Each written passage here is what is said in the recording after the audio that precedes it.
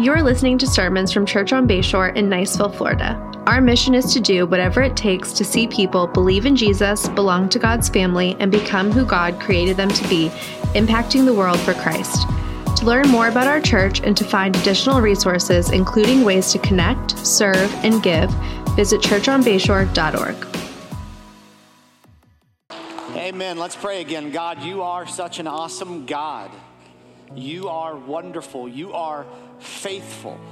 In this very church family, there is testimony of your faithfulness from generation to generation. God, the culture may change, things about our world may change, but you stay the same. You prove yourself over and over and over. And so God, today, in the things of our life that might seem big, may we just come to a place where we are humbled in your presence of an all-knowing, ever-present, all-powerful God. And may we say to you, Lord, do what you would see fit in my heart, in my life. I pray this in Jesus' name, amen. All right, well, if you are here this morning and it's your first time with us, or you're watching online for the first time, we are so grateful that you are here as our guest, and we would love to make a connection with you. You can text the word connect to 850-600-6779, and one of our Connect team members will follow up with you this week. I also want to make mention, we talk a lot about how God is using this church to impact not just our community, but the nations through the generosity of the people who are part of this church family. And as we talk about that, I realize there may be those of you who have a desire to be generous, to be used by God, but you're in a place, whether it's debt or just poor money management, that you can never find yourself able to really live that kind of life. And starting next Sunday, we have an equipping class led by the Gallaghers that is devoted to biblical principles of money management to help you get to a place of freedom and really God using you to be a generous person for the kingdom of God. And so I'd encourage you, if that's you, that you would check out those classes. And I encourage everyone to be here next Sunday night for our vision night. That's at 5 o'clock on Sunday evening, and we'll have a fellowship afterwards, so we'll have some good time together, but we will celebrate all that God is doing and talk about things that God is leading this church family to do as we move forward. So please make plans to be at vision night. I think the verse that is our focal point for our text today is a vision statement for our lives. Philippians 1:21. For me, to live is Christ, to die is gain. We almost titled this series, To Live as Christ, instead of Our Brand, because our brand is Christ. That's what we want to be known for. We're going to look at other verses today, but really as we do, we're just expounding upon the idea in this verse. As you read Philippians, you are really just reading an expansion of that verse. And I'd say all of the Bible is really just an expansion of what is said in Philippians 1:21. For me, to live is Christ, to die is gain. We all have an answer to what it means to live and what it means to die. To live is something, and to die is something for each of us. What is it for you? To live is what? What is in that blank for you? Is it experiences? Is to live, is success your vision? Is it to live is your interest? To live is soccer, or to live is baseball, or to live is basketball? To live is music, or to live is dance, or to live is band? Is it a team? Is to live your favorite college football team? And if it's the Florida Gators, the living isn't very good for us right now. Is it some interest of yours, that Disney life or that camping life? Is it to live is a relationship? To live is family, or to live is to leave a legacy. To live is something for you, and to die is something for you. To die is what? What is in that blank for you? Is it to die is scary? To die is lonely? To die is the end? Maybe it's to die is escape. To die is vengeance. To die is pleasure. Or to die is heaven. To live and to die is something for each of us, even if we don't articulate what it is. Paul says, the Bible says, that the Christian should answer, for me, to live is Christ, to die is gain. Paul says, for me, in verse 21, because he is expounding upon his mindset regarding his current situation to the Philippians, which includes imprisonment, and according to verse 20, the possibility of death. Yet he is rejoicing because he has seen the gospel go forth among those without Christ, and he has seen the church strengthened.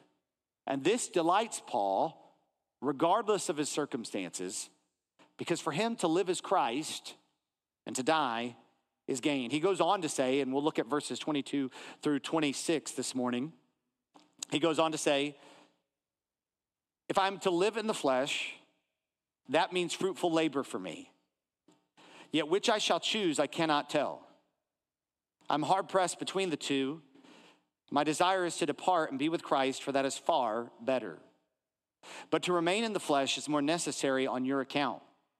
Convinced of this, I know that I will remain and continue with you all for your progress and joy in the faith, so that in me you may have ample cause to glory in Christ Jesus because of my coming to you again. Now, before I talk through the idea that life is Christ and death is gain, I want you to notice Paul's articulation of how he feels about life and death. Look at the second part of verse 22. He says, yet which I shall choose, I cannot tell. And then look at verse 23 right after that. I am hard pressed between the two. Clayton Croy says that Paul uses a common rhetorical device called dubiation. A writer or speaker would feign uncertainty concerning two options. This emotionally pulls the audience into consideration of the options discussed. Paul wants the reader to feel the appropriate feeling. We are conflicted between life and death.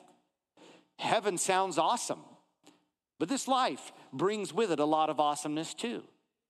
If a believer dies, we know that they're in a better place, but they aren't around us anymore. Albert King wrote the much covered song lyric, everybody wants to go to heaven, but nobody wants to die.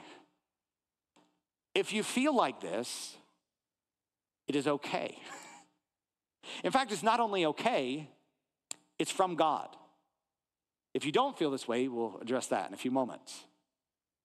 God has a purpose for you here and wants you to be fully present. And at the same time, God's purpose for you is to be fully in his presence. God has a purpose for you here and wants you to be fully present here. And at the same time, God's purpose for you is to be fully in his presence.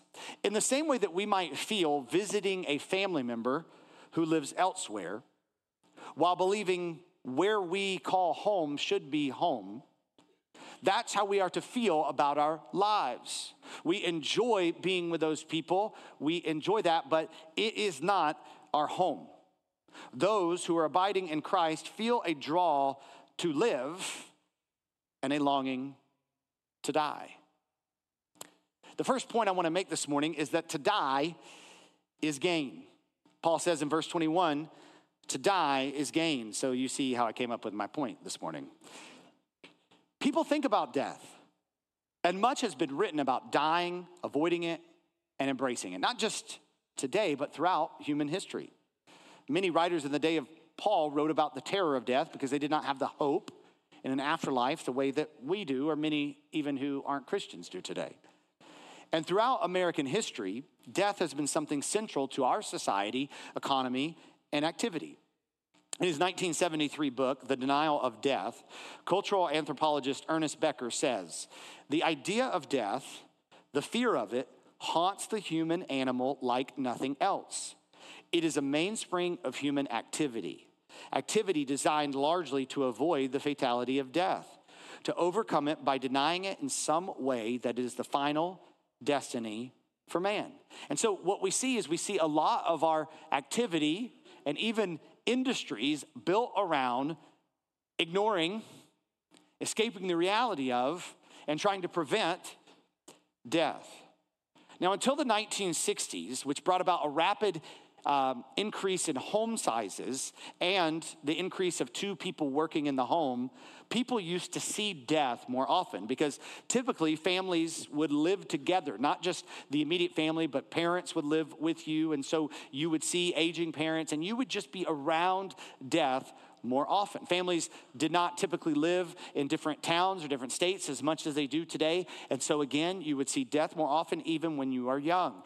Death is not in our minds as a society as much as it used to be. And part of that is because we don't want it to be. But regardless of how much we might try to ignore it or avoid it or put it out of our minds, there can be a lot of questions about existence. But some things are certain, like death and taxes. It's tax season, so I have to remind you of that. And one thing that distinguishes Christians, that is certain about death for us, that is at the core of Philippians 1:21, that is at the core of this letter, that is at the core of the Bible, and the core of what it means to be a Christian is that death is gain. Paul says in verse 23, "My desire is to depart and be with Christ, for that is far better." Paul says his desire, his epithumia, which is a word that is actually often translated lust. So his longing, his passion is to depart. That's to leave a place. It's likely a nautical term referring to a ship leaving its port. And he says, "My desire is to depart the port of earth and to set sail and be with Christ for eternity." Paul longs to leave his earthly body and be with Christ. He says, "For that is far better." That's an amazing statement. Better. Better than the friendships that we have in school. Better than falling in love. Better than hugging your wonderful children and see them grow. Better than the promotion that recognizes your hard work and alters your family's lifestyle. Better than a well-deserved retirement and grandchildren. Better. Not just better, far better. 100,000 times better. Infinitely better. Marcus Bachmuel says, "Death is not gain in the sense of escape, but in the sense of gaining more." Death gives us more of Christ. Death gives us more of Christ.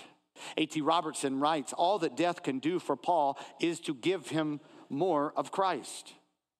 That's why he lives the way he lives. We have seen great heroes of the faith and how this mindset fuels extraordinary lives.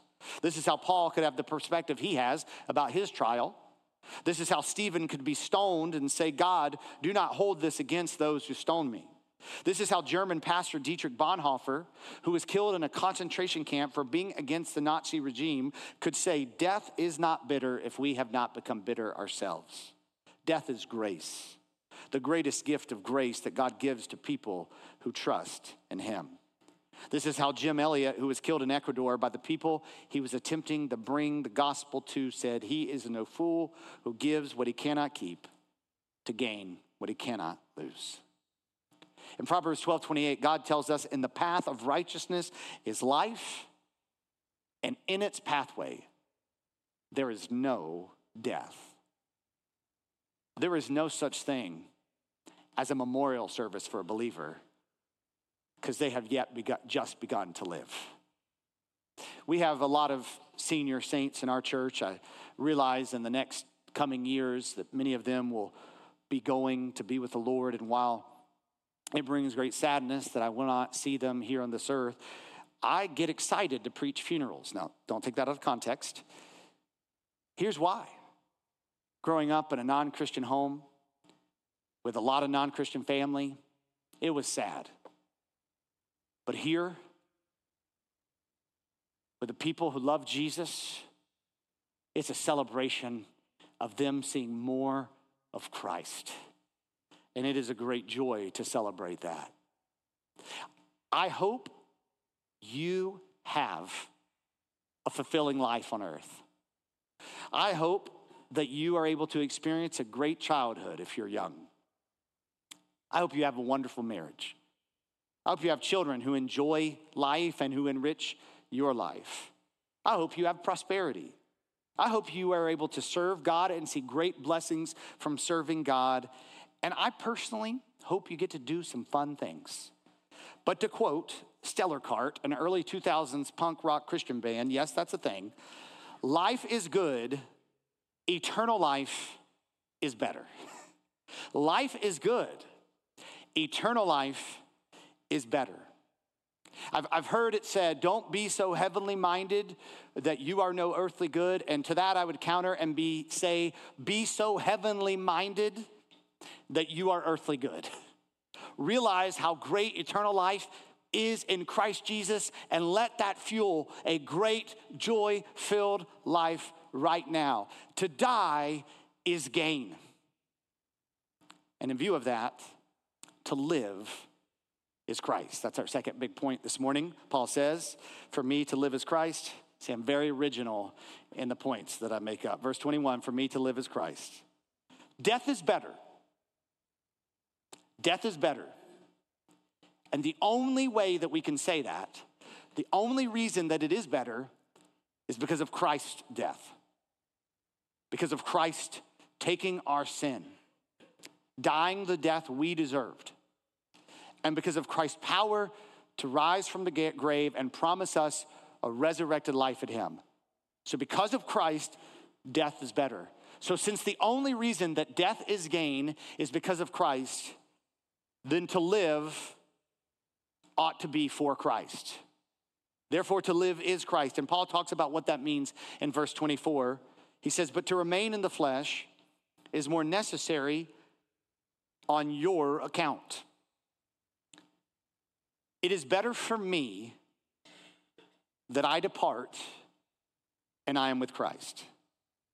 It is better for you that I stay. Now that's debatable when it comes to me, so let's just say that as a general principle. To you, you say this, it is better for me that I depart and I am with Christ. But then you say this, it is better for them, it is better for you that I stay. This needs to be at the core of you understanding your purpose. Christian, God has you here for the benefit of others. God has you here for the benefit of others if you are a Christian. Heaven is better for you. There is no prayer request for bum knees and aching backs and sicknesses that won't go away in heaven. It's better for you. Heaven is better for you emotionally. There is no anxiety in heaven. There is no heartbreak and heartache and rejection in heaven. Only joy. Only delight. Heaven is better for you spiritually. You are on the mountaintop and you never come off in heaven. Departing and being with Christ should be our longing and our desire. And we should therefore recognize the only reason that God still has me here is because it is better for others that I am here. God wants to use you in their life. And yet what I found is we lose sight of this. And I would say that we become like people who work at a prison, who are able to clock in and clock out and go home. And our job is to come and guard and help rehabilitate and ultimately bring people to a place of freedom. But we are free. But then we go in and we stay. And we lock ourselves in the cell, not enjoying the freedom that Christ has called us to live. When I am in the flesh, I am tempted to think that purpose comes from success. I am tempted to think that purpose comes from experiences. I am tempted to think that purpose comes from physical pleasure. I am tempted to think that purpose comes from recognition. But when I'm in the Spirit, I realize that everything and every relationship and every ability I have is so that God would use me for the purpose of Christ.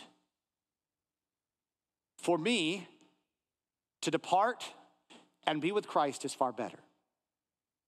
But then I look at my children and I think it is better for them that I'm here. And I look at the people that God allows me to minister to, and I think it is better for them that I am here. And I am sure for you, there are similar feelings about people in your life and what feels like callings in your life. And so our resolve should be like Paul. Verse 22, if I am to live in the flesh, that means fruitful labor for me. The flesh means the physical body. He says, if I'm still in this body, then I'm going to be fruitful. Paul says, if I'm alive, I'm going to be effective. A Christian wants their earthly life to make an eternal difference. A Christian wants their earthly life to make an eternal difference. I've heard Mary Wright and other senior adults in our church say of what they perceive to be the last years of their life, I just want to be useful. I want my life to make a difference for God's kingdom. We are called to be faithful to God. And part of that faithfulness is doing what we can within our power and our strength to ensure that that leads to fruitfulness. Now, I've noticed amongst younger people and maybe intellectual people that often we get really focused on faithfulness and we're scared to define what fruitfulness might look like. And probably out of a reaction to the church growth movement and the overemphasis on materialism and all those things in our culture and, egos, we tend to avoid saying like, hey, if we're faithful, there should be impacts. It should be fruitful. But these things are not at odds. Faithfulness and fruitfulness are not at odds. Faithfulness leads to fruitfulness. Now, Paul sees this. Look at what he says in verse 25. Convinced of this, I know that I will remain and continue with you all for your progress and joy in the faith. Now, to be clear here, when we talk about fruitfulness, we aren't talking about growth for growth's sake. There's a lot of big churches that don't preach the gospel. There's a lot of earthly successful people that God isn't blessing them. Paul defines fruitfulness. This is what he says, your progress. He means your maturity in Christ and your joy. He says joy should be increasing in you, and not just arbitrary joy, joy in the faith. Learning about who Jesus is and finding joy in him, and that should be progressing. He's saying my life is fruitful if it means that you are also becoming more fruitful. People coming to know about Jesus and people learning more about Jesus and that resulting in a life lived for Jesus. And how you can know if this is about hype and feelings and emotion or if this is really about eternity is how our mindsets are when there is affliction, when things aren't working easily. Glance back up at verse 12 in chapter 1. Paul says this, I want you to know, brothers, that what has happened to me has really served to advance the gospel. Paul is okay with the fact that his life is about trial right now because he sees the trial being used to spread the gospel and to strengthen the church. And so he's okay with that because for him to live is not success or earthly freedom or experience he wants out of life for him to live is Christ. In chapter 3, verse 8, Paul will say this, "Indeed, I count everything as loss because of the surpassing worth of knowing Jesus Christ, my Lord. For his sake, I've suffered the loss of all things and count them as rubbish in order that I may gain Christ." Paul says there are things that I have lost out on in this life because of God's calling on my life. But all those earthly, worldly things I count as trash because I know Christ. Now look at our last verse this morning, verse 26. Paul says this, "So that in me you may have ample cause to glory in Christ Jesus." Paul says, I'm staying on this earth to be fruitful so that you would have reason to glorify Jesus Christ. He says at the end of that, because of my coming to you again. He says, I think God has me here on this earth still. And the reason he has me on this earth is to come to you and for that to result in the glory of Jesus. This is our aim. Our life resulting in the joyful progression of others that causes them to glorify God. This is our goal, Christian. This is our brand. Our life resulting in the joyful progression of others that causes them to glorify God. This is the goal, Christian, for your children's life. Not simply that they would do well academically, athletically, or whatever activity and passion it is. Not that they would find their one thing that makes them a unique individual, but that they would glorify Jesus Christ because of you. Our hope is that maybe because of us, at least in part, the people that God placed around us at work and on our street and in our school would glorify Jesus because of the life that we lived.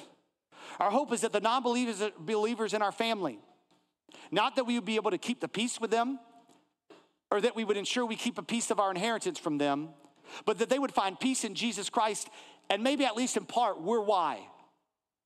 That our church would not be where we get what we want out of church, but because of us being a member of this church for however long we were there, others glorified Jesus. That's our aim. And then collectively as believers, we want God to bless us and work in our church and have us here, not so that we can say, look what we did, but so that the world would say, look who Jesus is. That's the aim. That's the goal of our life. To live is Christ. And so when you die, I know this is cliche, but you're probably going to have a tombstone of some sort. And on that tombstone, there's going to be your name. If you're John A. in here, I don't mean to scare you today. He died a long time ago. And there's going to be a date at the beginning and a date at the end. And in the middle, there's the dash. And that's the most important part because that impacts what happens after that last date. And look, I get to go to wonderful, beautiful memorial services, celebration of life, funerals, whatever you want to call them, where we remember great people who meant a lot to me, meant a lot to their family, of course. And every time there's a family meal afterwards. And we talk about how much that person meant. And I heard another pastor say this one time. And then eventually somebody says, hey, could you pass me another piece of the fried chicken? And people move on. At best, your life and who you were and your uniqueness will be remembered for 2 generations. If you have a lot of money, you might get your name on some school or church, and 3 generations later, everybody will want to take it down. But what you do for eternity lasts forever. Lasts forever. And I'm not telling you that if you follow Christ, everything will be roses and, I don't know, buttercup. What is buttercup? Peanut butter cups. Those are good. But here's what I'm telling you. For believers, this is as close to hell as you're going to get. And for non-believers, this is as close to heaven as you will get. For believers, this life and the pain that it might bring is the worst it will ever get for you. But for non-believers, this is the best it's ever going to be for you. And I realize there are things in our life that might create discontentment for us. But look at Paul, imprisoned, beaten, and he's content. Why? Because death is gain, and to live is Christ. Paul, A.T. Robertson said, leads us to the rendered life and finds the utmost peace and power in it. It is the victorious life in the truest sense. Mere existence is not real life for Paul. To live is Christ. Now look, there are things, tensions that you will have to manage, debates that you will be in, right? Like these are things that are important, the end times, right? Like those are things that matter. School. There's the debate of homeschool, public school, private school. How men are saved, and women for clarity. How much you should miss church for travel or the sports that you're involved in. How you do church. These are all things that we have to wrestle with. And I'm not saying that as we wrestle through these things, there aren't some clear things in Scripture that we need to change. But here's what I'm saying. In all of the tensions and all the questions of your life, here is your resolve. To live is Christ. Because to die is gain. And may we, like Paul, say this: I have been crucified with Christ. It is no longer I who live, but Christ who lives in me.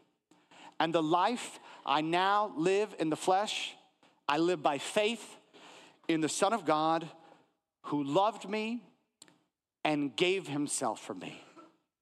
If we will resolve to live like that, God will prove to be fruitful in our lives. And we might look at our life with the world standards and even comparing people who are Christians and evaluate. And we tend to think because I'm not good enough at this or because I've made these mistakes, these are the things going to hinder me. But the pastor Billy Sunday said more people have fallen because of a lack of purpose than a lack of talent. If your purpose is to live as Christ, God keeps his word. Church, our purpose collectively must be that to live is Christ. I believe in what God's doing here in this church. We need to be thinking about what do our buildings look like? What does our outreach in the community? What does our staff look like? How can we get better at all of those things? But our business is Christ. There are giant, beautiful cathedrals in Europe that are closed because the people of God forgot to live is Christ. Look, there are struggles in our life, but when we die, it is gain. And so, God, you love me, and it will be better for me there. I realize you have me here so that you will be glorified in the people you've placed around me. And non-Christian, and I don't just mean the person who's never said I trust in Christ. I mean the person who's never trusted in Christ, even if you've said it. Even if you've walked the aisle, even if you've been baptized, your purpose in life is not Jesus. I don't mean to scare you, but this is as good as it's going to get for you. And so you have two choices. Eat, drink, and be merry. And enjoy this life. Or realize that voice, that conviction, that you were created for more, that you cannot avoid, that you cannot escape, that you cannot run from, will not stop. And realize that you've taken the life that was intended to belong to Jesus and you've said, I sell it for these things. And Jesus has bought you back through his blood on the cross because he loves you.